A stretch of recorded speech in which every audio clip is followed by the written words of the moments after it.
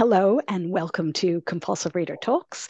I'm Magdalena Ball, and today's guest was interviewed for us back in 2020 by the inimitable Samuel Eliot. So I'm so delighted to have Ashley Kalagian Bunt back on the show today. Ashley is a writer, speaker, podcaster. She's the author of two previous books, How to Be Australian, which I reviewed in 2021, and a thriller novella and essays titled My Name is Revenge, and now Dark Mode, a full-on, full-length thriller, which she's here to talk about today. Ashley, welcome. It's a delight to have you on the show again. Oh, thank you so much for having me, and a delight to speak to you. Yeah. So can I ask you to open the show by terrifying us and reading us a little bit from Dark Mode? Sure. Yes, I'll read right from the opening.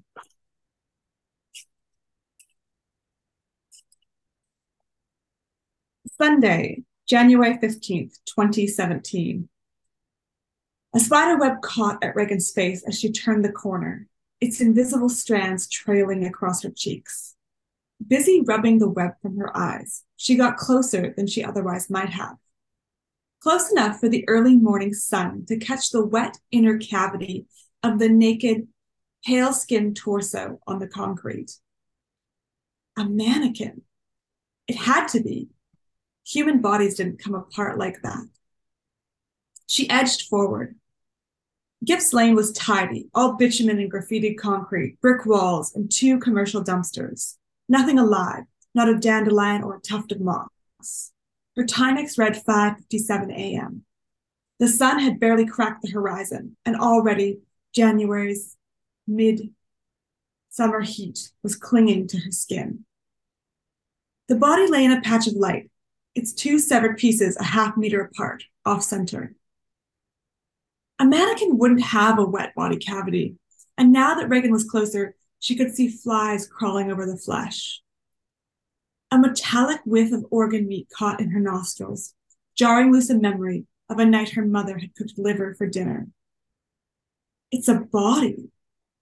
Reagan stood frozen, the knuckles of both hands pressing into her lips. Above, masked lapwings broke the hush, their sharp cree, cree, cree, like an alarm. There was no blood, none on the concrete, none on the body. And for someone to die like that, there should have been a lot of blood. So, right in. Yes, absolutely. And You I know know, what kind of book it is. yeah, absolutely, no question. And I can remember reading that, going on the airplane. You've got your hands to your face exactly like the I know. character. Exactly. Yeah. So, and maybe it's because I don't often read thrillers. But as I said to you yesterday, I found this to be such a scary book, scary in so many different ways, psychologically, because of how pervasive the evil in the book is, how real, but also just, in some there's a little that's gruesome in it, but not too much. Mostly it's about kind of, that sense of fear that your protagonist, Regan has throughout the book, that kind of builds slowly so that it almost is a pervasive fear in the reader as well. You begin to, well, and I know a lot of people have said this, you begin to start thinking, should I be walking down this dark street that I'm walking down right now? So, did you scare yourself writing it? I scared myself researching it, Mm. definitely. And not in the ways that you might think, because I know the statistics around violent crime, and we're living in the safest period of human history ever. You are less likely to be killed by violence today than at any other point in human history, and you're 4 times more likely to know someone who commits suicide than who is murdered. So I don't actually worry about being the victim of violent crime. But what I do worry about, and what did scare me in my research, is the misogynistic attitudes that are proliferating on the internet and allowing men to connect and promote ideologies that are spreading into our media and our politics. And that I found really, really scary. And that is one of the things that I really wanted to make readers more aware of through this story. Mm. absolutely. And I think that to my mind, that is, there's so many different levels, I guess, of violence in the book, not just the most overt one, which is, the violence you're talking about that maybe you were a little bit less scared of, that we are maybe less likely to experience because we know even more than Reagan knows what's happening behind the scenes and all of the levels of ways in which she is targeted. Yes, and that's what I wanted to kind of bring home to the reader is that really because we see that kind of, like that opening scene with the woman who's been murdered. Now, I didn't just put that in there to be graphic and salacious. Like that murder is just based on a real murder that happened in Los Angeles in 1947 to a woman named Elizabeth Short, who's commonly referred to by her nickname, the Black Dahlia. And I wanted to connect a theory around why the Black Dahlia was murdered to the misogyny that's happening online today. And I wanted to basically get readers thinking about how uh, this misogynistic attitude fuels this violence against women and how it's being spread. And one of the things I don't get into in this book, but that I've been speaking about and that I think I will get into in future books, is that these groups, online, these misogynistic groups, are targeting teenage boys. And they're doing that in places like YouTube and Instagram, like very innocuous places. But they're basically trying to convert them to their worldview, and it's so frightening. Mm. Yeah, I mean, I think it says something really, and again, this is why your book is so powerful because it really says something about us as a society, that we sort of other and talk about recruitment or grooming or all of the things that happen, in terms of terrorism, but we don't talk about so much this notion of how this kind of grooming of teenage boys and really tapping into um I guess this kind of innate insecurity that all teenagers have, right? And we know there's lots of tapping into the innate insecurities that female teens have, in terms of selling products, in terms of body shaming, in terms of there's a whole range of things that are profitable, um, with teenage girls, and then how teenage boys are really are used in this Mm-hmm. way. I mean, somebody, I imagine, somewhere is making money off this. Oh yeah, that's an excellent point. Absolutely. Yeah. Mm. Yeah.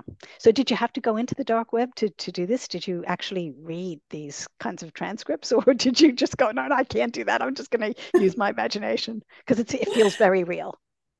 Well, in terms of the transcripts from, for example, these misogynistic groups, I drew all of that from secondary research. So in a way, I'm very lucky because I've never been targeted by these groups, Mm. and other women have been, and they've been brave enough to not only write about their experience, but actually go in, undercover under the guise of a male persona and spend time in these groups and have then produced brilliant books where they delve into what these worlds are like. And so I drew on their work. But I did learn how to use the dark web. Like from a technical standpoint, I learned how to use the dark web just because I'm really fascinated by the dark web, and the book has a dark web plot. And as I wanted to be able to talk about using the dark web. And what's funny about the dark web is that was created by U.S. Naval Intelligence as a way of sharing highly classified information, and they made it publicly available in order to basically obscure their own highly classified information. So if you flood it with other people's information, much harder to find theirs. Ah, And yes. so the even just that's interesting. But then because the dark web's so encrypted, right? Like this is its benefit is that you're supposed to have anonymity and it's very encrypted, but that makes it very slow. Like in terms of what we're used to in terms of our internet, it's like going back in time 20 years. Mm. So it's black screen, white font, no graphics. If there are graphics, they're loading one line at a time. Like it's like this weird form of time travel on the internet. Yeah. But the dark web, there's no dark Google, so you can't just go and search. Most of the sites there aren't indexed, so you kind of have to know how to navigate it, because if you go on there and just start clicking around as you would on the surface web, you can end up downloading, terrible viruses and all kinds of things. So you have to be more technically capable to use the dark web, and I think that's why the average person probably hasn't ventured onto it. At that, and the fact that they probably don't want to. Yeah. It's an interesting space just to check out because there was this one website I found where you could one of the things you could add to cart was destroy someone's life for $1,700. But the more you clicked around this website, you're like, it was very apparent that you could pay $1,700 in Bitcoin and just get absolutely nothing. The whole website was just a scam, and that's why it was so like easily accessible. Or something like that was legitimate would just not be like the first thing that pops up on the dark web. But I do want to say about the dark web that people in like there's a lot on the dark web that is legitimate. Like BBC.com has a mirror site there. You can access Facebook through the dark web. You can access ProPublica. And that's because for people in countries where the internet is censored, it is a source of free information. And it's one of the very few places where people, like activists can go to access outside information, to meet each other, to discuss issues. So the dark web isn't all bad. Yeah, brilliant. And again, I really felt that kind of hacking into component of the book, almost like a subplot, really. This hacking into these collective voices was really it was really rich and terrifying, but also rich in terms of the way you kind of you set that up, even visually, as you talked about, this kind of DOS type way of showing it, which is, it really also, it almost kind of shows, it almost creates a character, which is the dark web as the character, Yes. right? Oh, I love that. I Yeah, love that. which plays off against Reagan, who's like really, she is almost like the flesh in and the real person in this book. Her anxiety levels, really are very well communicated, and those are the ones I think your average reader will definitely take on board and feel along with her as she, tries to navigate her way, and in many ways, is a hero in the end, to an extent. So she's got an arc, and it's a pretty powerful arc as well. To I'm just glad talk to to me a hear little that. bit about her and where she came from, and how you developed her as a character. Did you begin with her? Yeah, I began with her. She was a real struggle. Whereas, like, so she has a best friend, Minley Chase, who's a crime reporter and true crime author, and a mom to two young kids. And Min, like, kind of strolled onto the page, and from the first draft was very much herself. Like, first draft, last draft, Min did not change. Reagan is a young woman living in Sydney. She relates more to plants than she does to people because she's had issues with people in the past that have given her a lot of trust issues. And so she finds plants so easy because you give them water and some sunlight and some nutrients, and then they'll grow and they'll blossom. And so she feels this connection to plants. And so because of that, she has a boutique garden center where she grows like really strange and interesting plants. And while she's very good with the actual plants, she's not very good with the aspects of business. So unfortunately, her business is not doing so well. But also because of these problems she had in the past, she ended up having to go to the police as a young woman and trying to get help. And basically, what the police said to her was, well, if you don't want these kinds of things to happen, you'll need to stay off the internet. And I know when I put that in an early draft and sent it to my writers group, one of the guys sort of underlined that bit and said, oh, the police wouldn't say that to someone. Like, you need to be realistic. Like, the police aren't going to say that to somebody. And I was a bit surprised that he said that because I've listened to so many true crime cases where that's exactly what the police say to people. That has been said, I mean, to lots of people who've had problems online, but predominantly women. And I think it is starting to change today. There's more awareness of the kinds of crimes that are taking place online, harassment and abuse.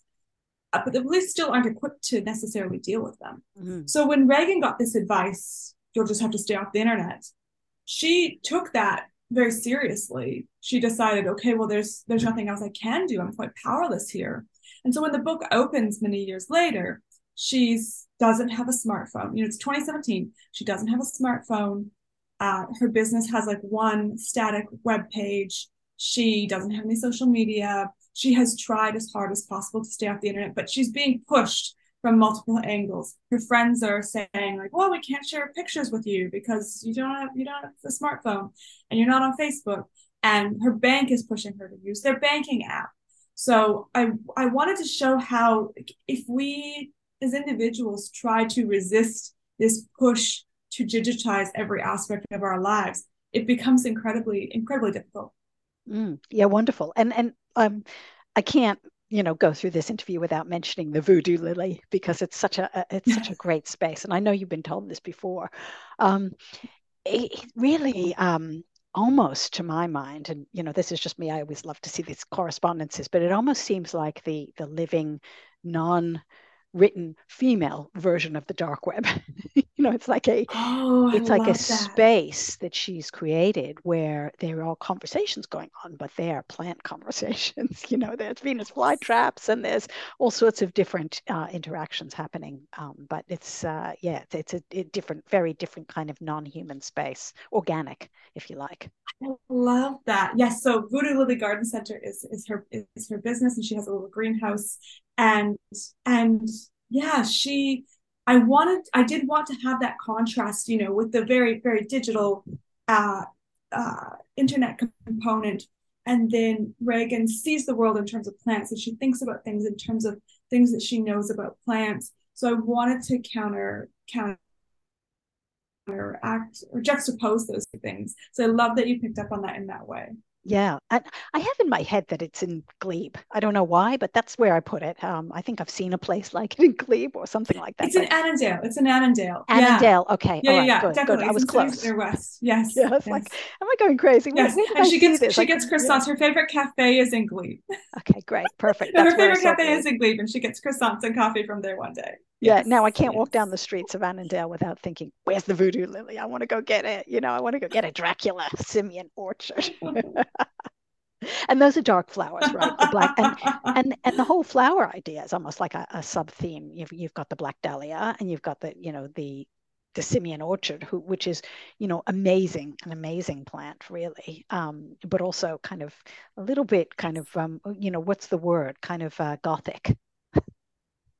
Yes, yes, absolutely, absolutely. Yeah, I got really into researching the sort of the dark side of plants. And plants are just like there's plants that are so much darker in their nature than I ever realized. And also plants that are just incredibly peculiar. Like there's the Western underground orchid that grows. Reagan talks about this in the book. It grows entirely underground. So people didn't discover it for many, many, many years because it's only occasionally they'll sort of their blossoms will sort of peek through the surface of the soil. And farmers in Western Australia discovered it at that point. But this whole plant, its whole life cycle is underground.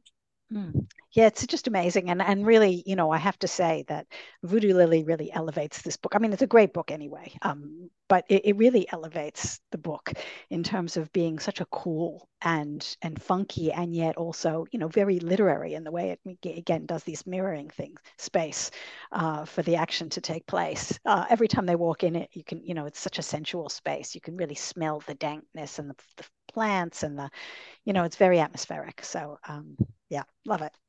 Love it. Oh, So the thank you. reception, Thank the you. reception that I've seen online in airports everywhere strikes me as pretty enthusiastic. Does this feel like a turning point for you? Like is something I know your previous books have done pretty well, but really, does something seem like it's almost shifted? Yeah, it really has. And I've been sort of reflecting on that over the past few weeks because Dark Mode hit, it was number one Australian fiction title for 3 weeks, which is just amazing that it reached that point. And the reception from readers has been incredible. Like it's been so wonderful hearing from readers. I wrote this book for a very particular readership. I wrote it for people who love psychological thrillers and people who love the sort of book that hooks them right from the opening and then pulls them through of its own volition. And I modeled it on some of my favorite authors whose books do that, like Candace Fox's Crimson Lake, J.P. Pomeroy's In the Clearing, Tana French's The Witch Elm. And so I to have the book be connecting with those readers and hearing from them. One person let me know that she stayed up till 5 a.m. to finish it. I was just like, that's amazing. So it does feel like a turning point. But of course, my brain then goes, oh, okay, so now I have to make the next book. Like the next book has to live up to this now. And that is sort of just one of those things where it's like the other side of the coin. It's like, this is a wonderful and amazing, but I have been working on the next book and I have a full draft of it, and I was like, oh, okay, I think this is going pretty well. And then all of the reception for Dark Mode started happening, and I thought, oh no, this next book is nowhere near good enough. Like I have to re-envision the whole thing. Like, how am I going to do this? So that's the other side of that. Yeah, that's fair. But look, I think the other thing is that you've almost created outside of this book really, but then the books come into it, this community, which is brilliant. For example, I love the little segments you did around Dark Mode on Ashley and James Stay at Home. These little tidbits, but also the way, I guess, your book and then other books and other authors that you have on the show are almost in conversation in that space. It really does become a kind of community of people supporting one another in the broadest way. Um, is it tempting to just ask questions when you're talking about your own book? How do you feel sitting on both sides of the chair? Do they feel connected or like different parts of your brain? Yeah, it feels like part of one big conversation, I think, which is this passion for books and reading and ideas and the shaping of a narrative. Because I feel like, so the podcast I do with James Mackenzie Watson, who's the author of Denizen, I feel like we are very interested in the craft of writing and shaping our work to be its best possible version of itself. So when I'm talking to other authors, I want to understand how they approach craft, and I want to understand how they approach ideas. And I am always feeding that back into my own understanding of my own process and structure and craft. And I teach as well. So it's sort of all parts of my career fuel all other parts of it. So there's the writing and the teaching and the interviewing, and they're all so interconnected that it would be impossible to separate them. I think they're like tangled. They're like the tangled roots of multiple plants that have been potted together. I think you're going to have to use plant metaphors from now on. In fact, let me. I really, Voodoo Lily really is a brilliant invention. So I have to say, I is the next book related to Dark Mode, or is that a highly kept secret? No, it's not a highly kept secret. The next book, so I'm planning to write psychological thrillers from here on out. Like Oh, you okay, mentioned right, at the right, right, start. right. Yes. Yeah. You mentioned at the start, my previous book was a memoir about moving from Canada to Australia. Mm. But yeah, I'm hoping to write psychological thrillers, and I want to just have just a whole shelf in the bookshop of just psychological thrillers. And so the next one is drawing on the same themes as Dark Mode. It's sort of, in that sense, it's a continuation of that exploration of the dark web and how misogyny circulates through our society. It's not a sequel. It's set in a minus 30-degree winter in Winnipeg, Canada, which is the city I'm from in Canada. And so it's quite different in that regard. But there are, for people who have read Dark Mode, there are allusions to that story, and there are a couple little characters that do come back. So you'll get to find out a little bit more about what happens after Dark Mode ends. Oh, wonderful. So, cure for homesickness to set it in Winnipeg. It's actually the opposite. Is that I was so glad to leave Winnipeg. I was so glad to leave Winnipeg, and but I did think it was a very interesting setting for a book, because it's this sort of like Fargo. It's this like weird isolated town where strange things can happen and nobody ever hears about them, and it goes to minus 30 in the winter. And researching it, like the city, because my main character is a Winnipeg City tour guide. So I'm using the city as a character in the same way I use plants as a character in Dark Mode. And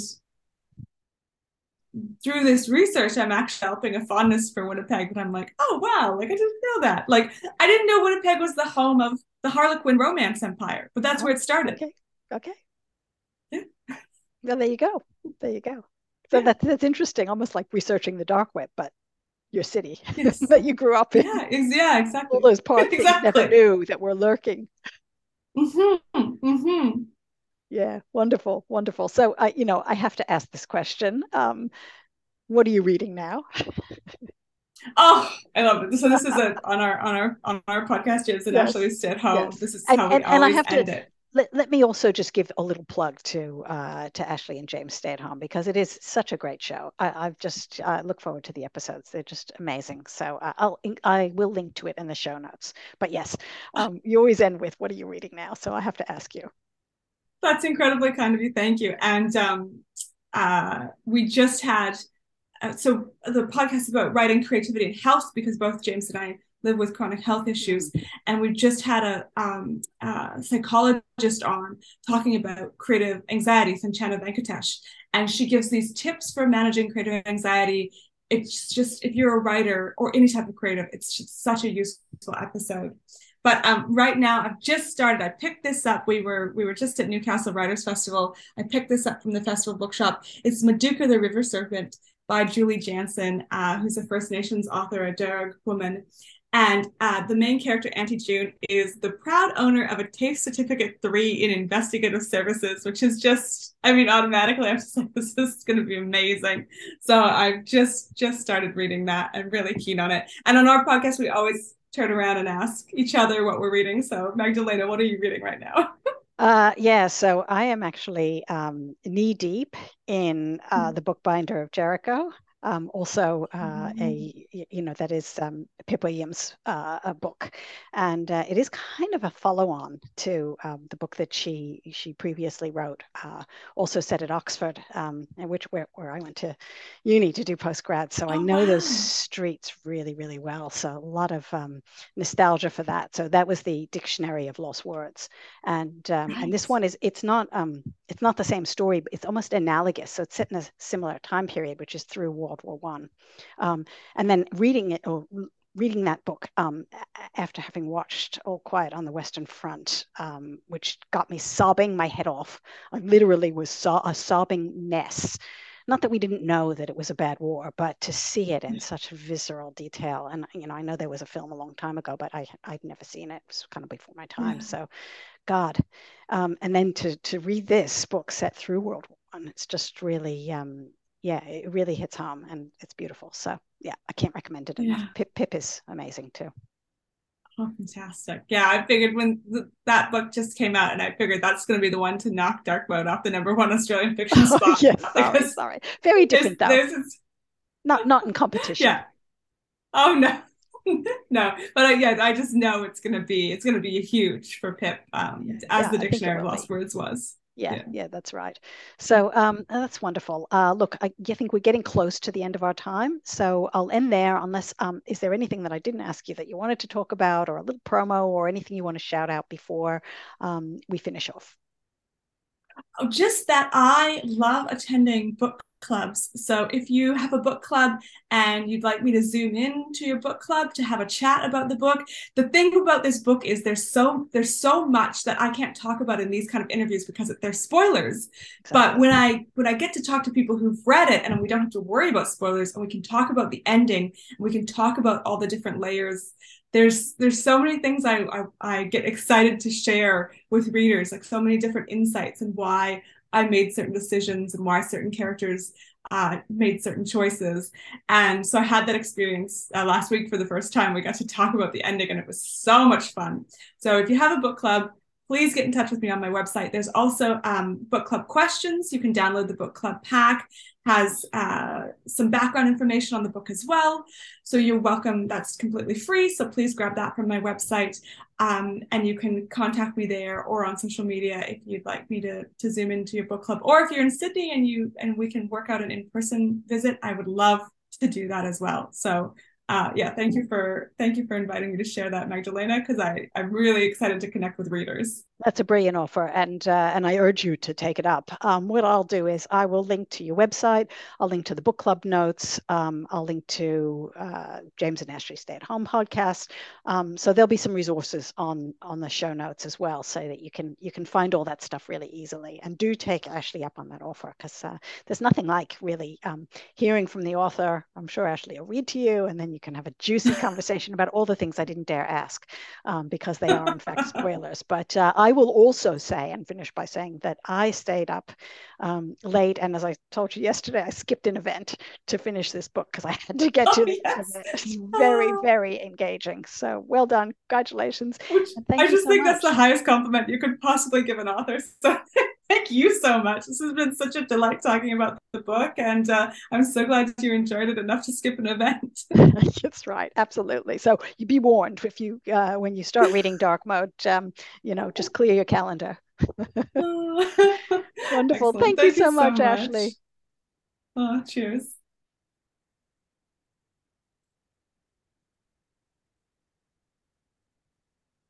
Oh, yeah, I haven't stopped recording.